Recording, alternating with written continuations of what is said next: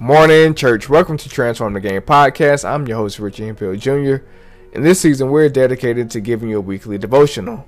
Today, I want to talk to you about the Grinch that stole forgiveness. Our scripture this morning comes from Luke chapter 6, verses 27 through 36. In these parameters, we run into some very controversial statements by Jesus. He says things like, love your enemies, pray for those who curse you and hurt you. If that wasn't enough, he goes on to paint pictures where if someone slaps you on one cheek, guess what? He wants you to give them the other as well.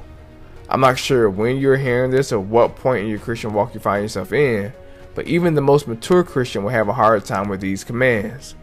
I've been married for 5 years, and one thing I've learned is that when I do something that upsets my wife, I can't tell her or command her how to feel about it.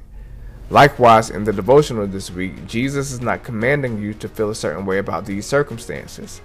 A lot of times as people, you need to feel a certain way before you act on it. Your need to feel, however, is the root to your disobedience. I'll leave you with this. Don't be a Grinch. Loving feelings often follow loving actions. Feelings of courage often follow actions of courage. Feelings of forgiveness often follow actions of forgiveness. There are some situations you will never feel right about until you start acting on it. If you want to confuse someone, act in the spirit of forgiveness and watch what God starts doing in your heart and theirs.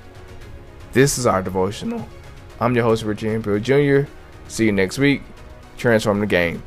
If you have not, subscribe to Transform the Game podcast, where we're giving you a weekly devotional.